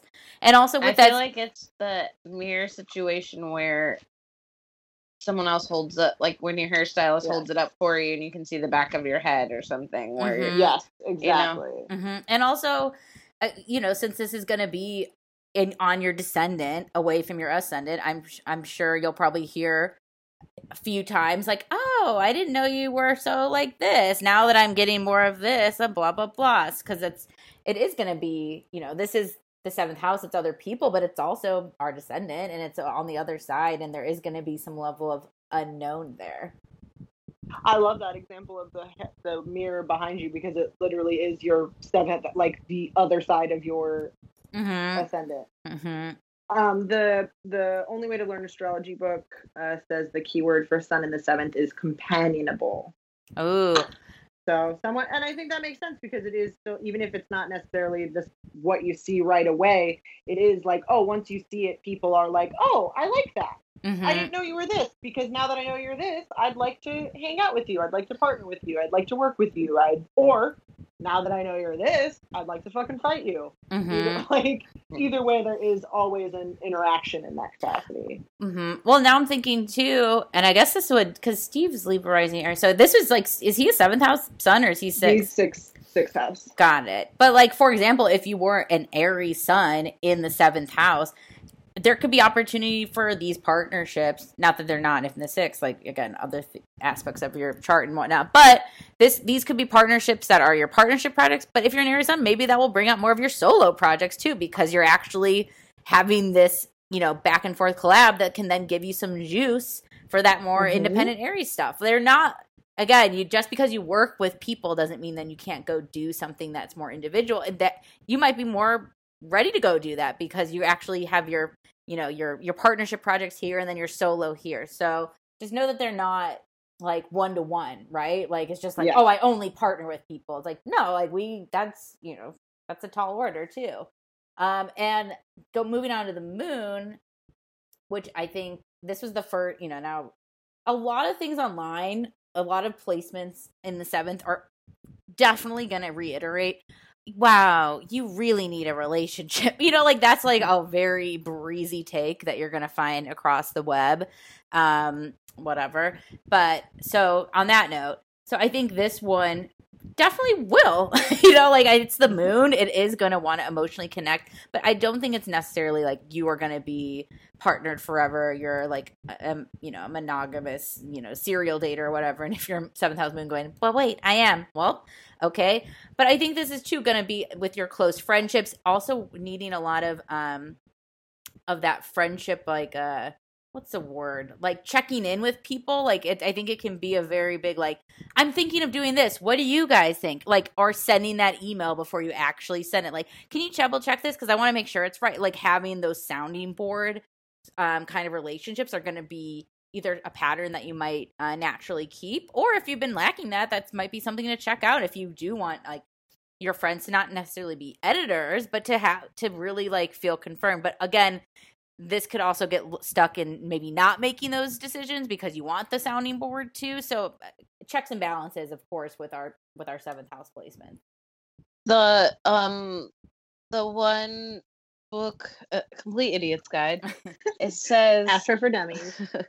It says that you're very responsive to the needs of others, and I think that's a good way of putting it, because it's like, well, that can breed a doormat behavior. It can also be the person who jumps up when, like, depending especially on what sign it is, when somebody passes out, or when you see a real need, or someone that could be very philanthropic. Like if it's Aquarius, you might be very into a cause or something. So I think that's a good way of putting it. Yeah. The keyword from March and McEvers is popular, which I think was surprising at first, but given both of these insights, it makes sense, because I think it could go either way. That it's like a lot of people fucking hate popular people because they're always doing the thing that people like, or that makes them like viable in that way, and that's what makes them feel kind of like safe and those things. So some people are like, oh, I love her, she's so nice, and other people are like, oh, she's so nice all the time, like what the fuck is going on?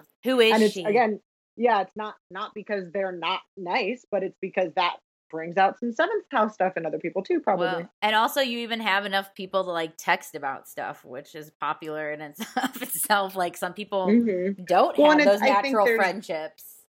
That thing of like needing other people, Lisa always brings up that thing of like let someone do something for someone, or like let them do something for you, and it makes you feel them like you in that way. And so I think there is that thing of I need someone else to kind of help me contextualize my feelings, whatever that means. Again, positive, negative, either way.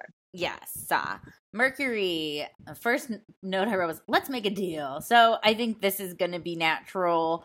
This can be definitely the mediator role, but also a lot of websites were reiterating this, like marketing, PR, selling, like getting the people, this team, you're going to love our vision. You're going to love who we are. Like you're going to, and if you're like, ugh, cringe, I mean, we can always do things that aren't the shitty version of those things, right? Like if you have a 7th house Mercury, you might have that natural skill to really get people interested, invested.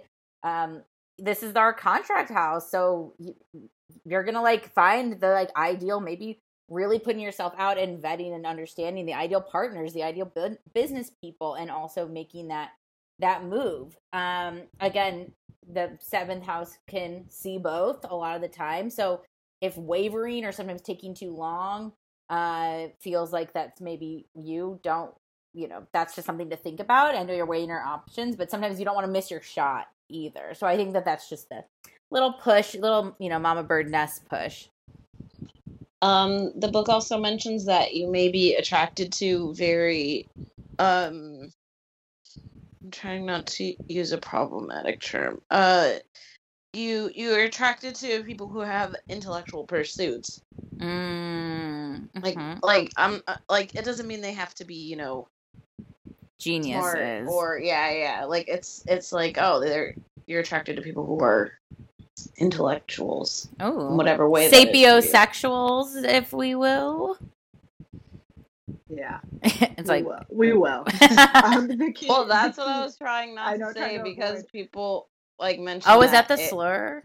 No, people mention that it indicates that if you're mentally disabled, that So, and that's obviously not what we're talking about. Got it. If you're attracted to someone intellectually, it doesn't have to mean that they are the epitome of intellectualism as society sees it.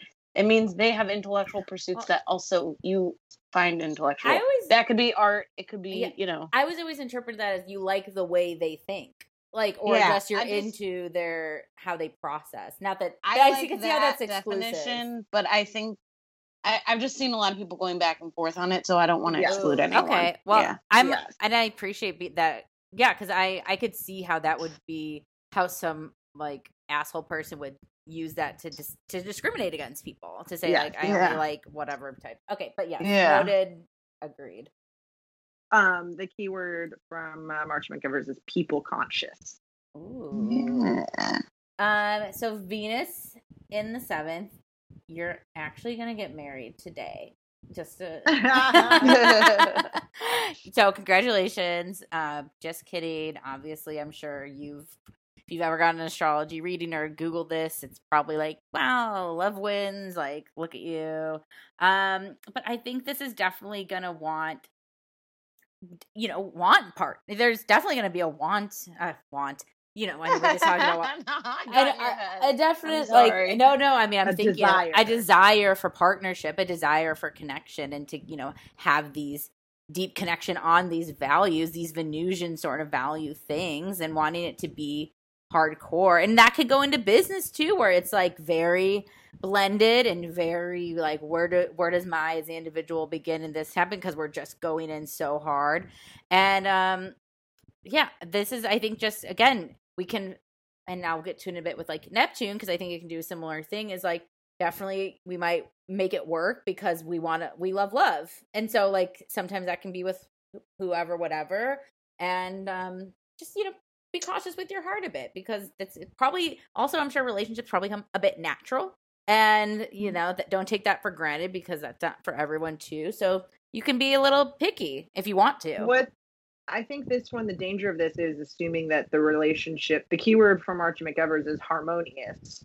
But I think the problem comes when we assume that these relationships are like not, what we're talking about is like, like romantic relationship or partnerships or whatever, like positive ones. But I think that this could also speak to someone who values adversarial relationships, because there still is a required like harmony and balance in that. If you are someone who likes to fight and you don't have someone to fight with, you're going to feel kind of inept. And that's still, again, like we've been saying all this time, is still a partnership. And that still is balance and harmony and things kind of working side by side, a regular back and forth.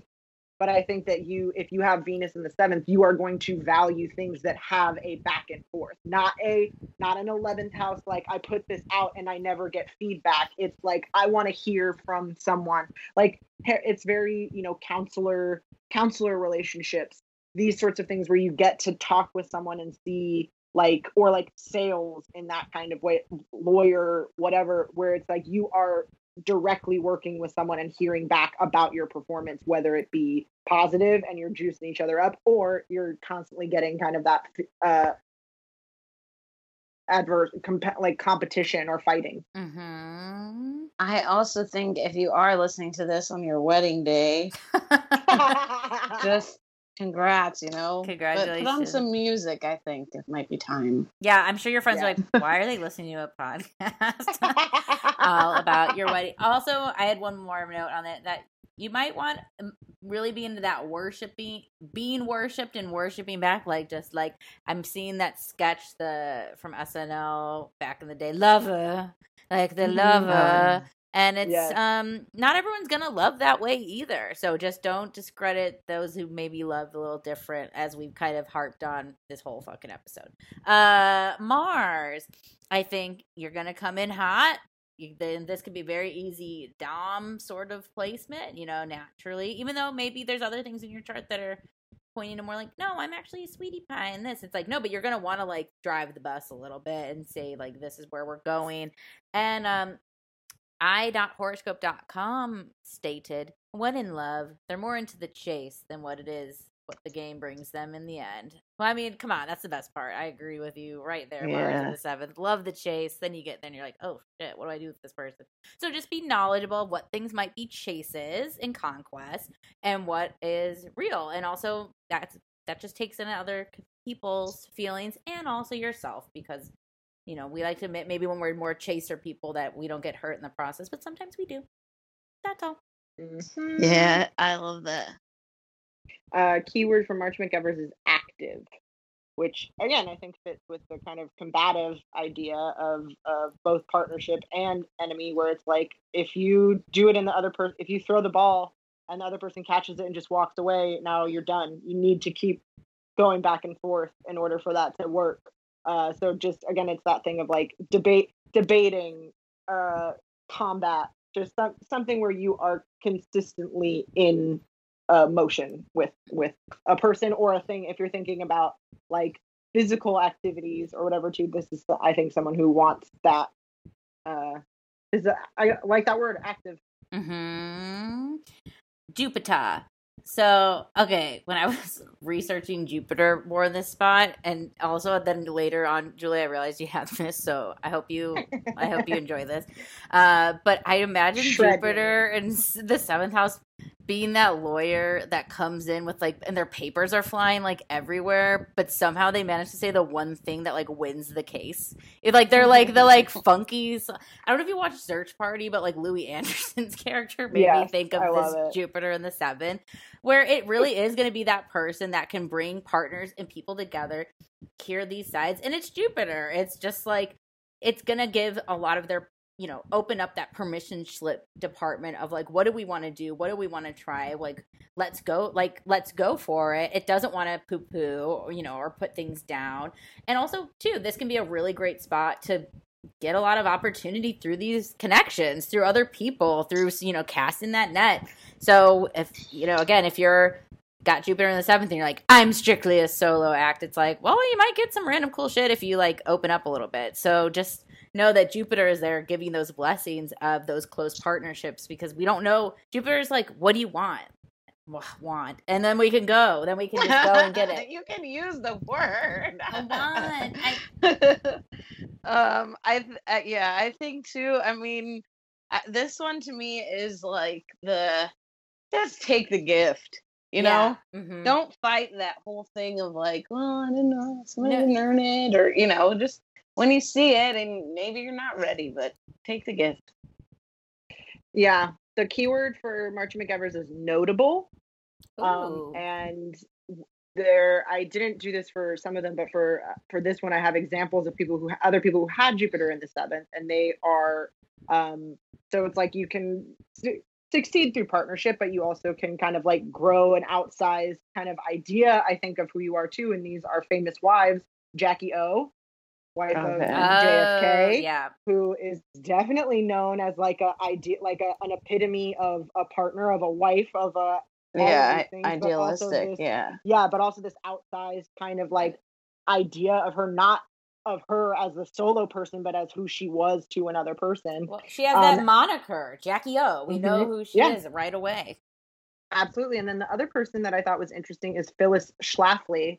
If either of you have watched Mrs. America, she kind of headed up the opposition to the ERA and like the women's lib movement. She was a major part in kind of pushing the conservative, like women's inequality movement. But she was like, her husband got her a lot of the opportunities to do these things. And then I know it's fictionalized in the show, but she had ambitions to be a lawyer herself, but always in being a voice of women staying in their subservient role, she also could never really reach personal ambitions, and was also the symbol of we actually love being partners and being wives and being people who serve the other, like only existing in the context of our relationship to someone else, which I thought was interesting. Again, is like there's power in that, and there's definitely expansion, but it still is Jupiter, where it's like this thing is going to grow it might grow out of your control in a way that you like, but also don't like.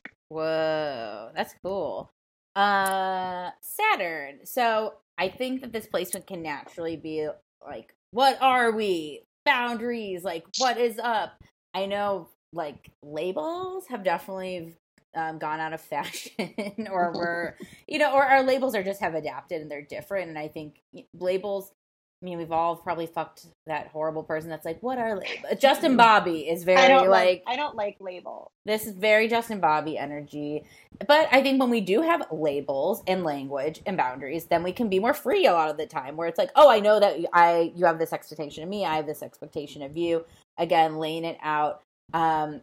If you're going to like move with your partner somewhere for their job or something, where Moon or Venus might like go more rooted in that love, Saturn is going to ask, like, well, where are we moving to? Like, what's the timeline? How much money do we have towards this project? So I think just being conscious of the yin to the yang balance of, taking in that emotional info. Like, we are going to have to, like, feel good and love people and, all of that. And then we can maybe, again, work with the logistics later. Also, my Saturn is in the 7th house in whole sign, so I've been learning some of it there, too. And I think it clicks for me in a lot more ways in the 6th, but there's some 7th house things that also apply. So again, Saturn keyword is time. Collect your info as you go, but also like there should be an emotional root there as well. Marcia McEvers keyword is faithful. Uranus. Avi Uranus wants things that are a little different, so I think this might want some different, like, it's not going to necessarily lean towards the traditional. So maybe if it is having that serious partner but keeping separate homes, or I don't know, like, kind of just thinking of, like, what are rules that make you disgusted in terms of partnership and relationships, and finding your Uranian way of processing that, or looking at things that are dated practices. And again, this goes to work too. Like, if there's things that have made you want to have business partnerships but they don't work for you, then it is asking to adjust. And also dating outside of our type, maybe it could be a very Uranus 7th house little indication of, like, wow, if we keep dating your ex-boyfriend over and over, why don't we try somebody new? Yeah. The book mentions that they might both be unusual, so I like the idea of if you're dating outside of your type, finding that common ground in that you're both, like, yeah, one's a goth and one's a prep. I'm writing a movie in high school or something, but it's like they're both extremes. Yeah, they're both very unusual. I guess preppy is, like, not that unusual. Whatever, you get my point. No, but it is still, that still is like a swing to an extreme, or like a not like a goth and a regular person that, like, sometimes wears black. It's like the Marcia McEvers keyword is unpredictable. So I think that this is also someone who values or that's gonna make quick moves around partnerships and things like that. So that could be, a lot of things that you'll read, again, if we're talking about marriages and things like that, that this can be like breakups, that sort of thing. But I think it's not because you are doomed or fated to have bad breakups, but it's because it's like that, oh, I made a choice kind of quickly, and now I realize that this wasn't a good choice, and I need to just end this choice, as opposed to, like, let's figure this out. I made a thoughtful, measured decision where you're like, well, there's this I like about them. This is like, oh, this is a person that I did not take the time to get to know yet, and now I realize is a terrible person, so I can just cut them out of my life. Or it could also be like, oh, we're weirdos and it works. I'm not going to think this through because why not? And it could totally work out. But it's that, like, the impulsive decision making or changes in relationships, as opposed to, like, I really labor over thinking about who I'm going to partner with. It kind of happens. Well, and to think that probably, a lot of us have Uranus and Neptune together. So Neptune, on back to these Venus-y sort of things, can romanticize an ideal, can really love or encounters that are very fate, very chemistry, unexplainable. I just love them. We're just connected. We're just feeling. And again, like, those are all, like, beautiful places to be, but also that can sometimes where we romanticize not great partners for ourselves and not healthy relationships. And Uranus, again, if it's there too, it's probably like, yeah, this is wild and weird. How great for us. And Neptune is it is. It's so fantastical. We met on vacation. And it's like, but they, have stolen all my credit card information, or they, like, then we have to get into, like, reality and the practical. It feels very 90 Day Fiance to me in, like, a lot of way. Like, there's a lot of, and again, I don't know why I was about to disclaimer 90 Day Fiance. I'm sure some of them love each other, but there is a lot of, like, where you're like, I don't think you're in a very fantasy world, and now you're getting hit with reality so hard, and that's why it's an amazing train wreck that you can't look away from. So just know that when you might be hit with reality even harder, because we're living in such a romantic state of being that just little things of reality might be like, whoa, fuck, I didn't know that about you. I think that imagination quality of Neptune too, where it's just, crushed out of you as a child, and then it turns into this thing as an adult that's like, I lay up at bed at night wondering the worst case scenario or whatever, and it's like, that's not imagination. That's like, it's anxiety. Yeah. And so using that energy, because you have it, to dream up the most beautiful flower that doesn't exist or whatever. Well, you know what I mean? That could be good for a work partnership if maybe you can find that person that is there to check you and do the harder, those more hard fact details. Because then, that could be you could be the creative arm of these relationships, right? Like, lean into that. That is, so again, don't poo-poo magic, but we got to check back in and make sure we have, what our bank accounts are looking like and what weight is being met. And because it should be, it's never going to be equal in relationships, but it shouldn't be lopsided either. Well, the keyword from Marcia McEvers is unrealistic, and I think that's perfect. That it's not with judgment. It's just like, yeah, this is the unreal side, so we also need the real side too. Mm-hmm. And the idea that we can both be totally unreal isn't tenable. So that thing of like, yeah, don't damp it down, but also you also can never know someone else's like actual imagination until it is put into something that you can objectively experience. So that idea of like, yeah, let's actually like talk about it, let's put it on paper, let's get some realness in there so we can also still have fun and fantasize. Pluto. So this is going to be a placement that naturally holds a lot of value in the relationship. Like, it's not petty things. And I think for these, like, if they're going to go in, they're going in. But if they don't care, you're just going to, like, it's going to be, like, Pluto can take in that measure of if it's big, it's big. And if it's small, like, whatever. But it's going to want that deep, deep. The transformative lovers, businesses, partnerships, all those things, no small potatoes.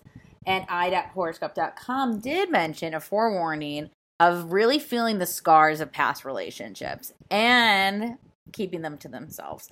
This is also my boyfriend's placement, so I'm going to fight with him as soon as I'm done recording this and see if that is all true. But when I did see that, when I first started dating Pablo, I was like, oh no, that means like relationships destroy him and that he will hate this.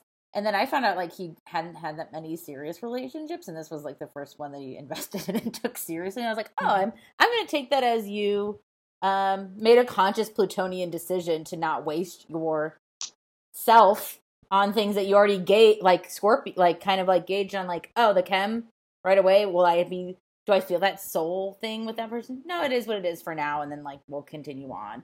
But also again, the scars of the past relationships, just know like you're in something new.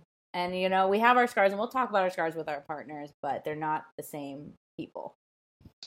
The book mentions, maybe you can comment if this is true for Pablo, but that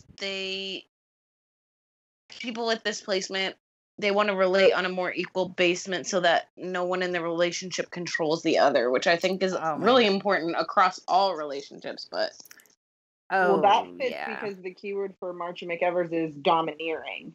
And so that fear of it being unequal, I think either by you making it that way or by someone else dominating you, like experiencing partnership domination in some capacity. The examples of people that have this placement are Rupert Murdoch and Ted Kennedy. Whoa. And to me, that's like both kind of sides of either one. The other thing that they just mentioned is just like their actions affect other people. And in hearing you talk about Pablo of like, not being in another relationship, you still like have all of the power if you're the person who decides this isn't going to be a serious relationship. It doesn't matter if you actually are like asserting power over someone, but if you like remove yourself from the equation, that you have all the power. Oh, I mean, and sorry, Pablo, for airing all your business. I know you listen to every episode. But like, because I've talked to him, I mean, you got to ask especially for men, you got to ask about any past fuckboy behavior. I'm going to be like, what have you done that was bad? Like, what is, like, I'm sure there's something. And he's mainly an angel, but he was telling me about this girl he used to hook up with. She wanted to keep dating, wanted to be serious. And he flat out told her, like, I just look at you as like we live close and we're like sex partners. And like, I don't mind hanging out once in a while. He said, this is funny now I'm thinking, he's like, we never texted. He's like, we was always for like when we met up, and he found that not to be relationship-y. Like you would text someone and be into, and close. And again, he's the Taurus rising, so that Scorpio stuff too, that very meld, Scorpio Pluto meld soul sort of thing. And I'm like, oh, so you stopped seeing her? He's like, no, we kept having sex. And I'm like, Pablo, like she probably thought you were gonna be in a relationship because you kept going. He's like, I said we weren't. And I was like, oh my God. I'm like, you did tell her, but I also was like, you should have. I don't know. I think he's right with the.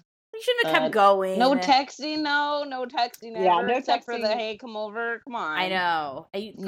Girls. I mean, not to blame any women of anything. No, girl, we've been there. I mean, I've been there. Like, girls should have known better, but also I told Pablo, like, Pablo, no, that's when you like stop, go, like you cut it off. He's like, I said no, but I didn't say no to continuing the sex portion, and I'm like, but yeah, I know, like, it's very literal Plutonian. Like, I said what I like. This is it's out there, and I'm, and will I let you know if I change my mind? Probably not. But yeah, no, Meld Souls, Scars of Past, and that's it. That's Seventh House. It was juicy.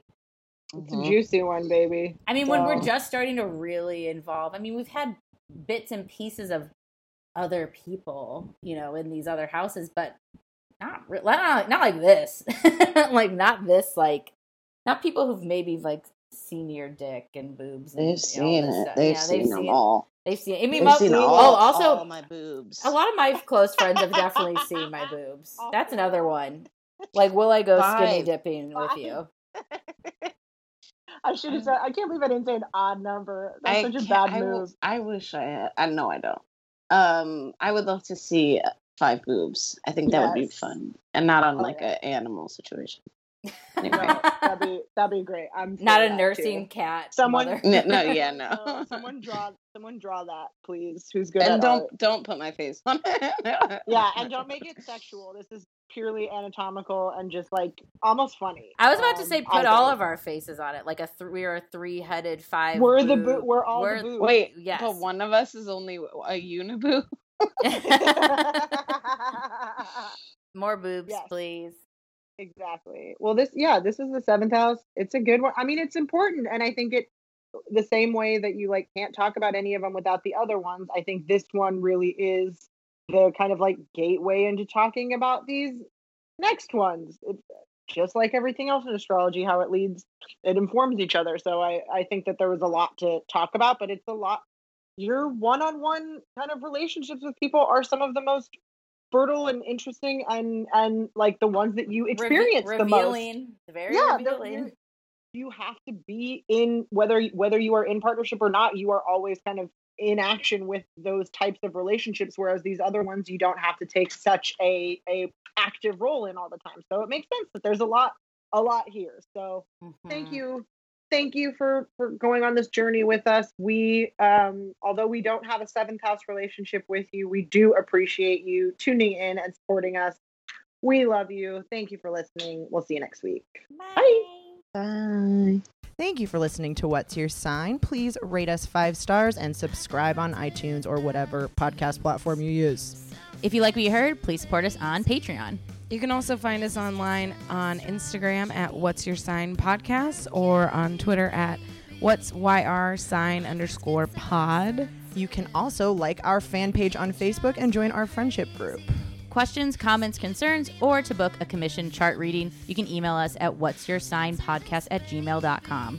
Thank you so much for listening. Bye. What's your sign, baby? What's your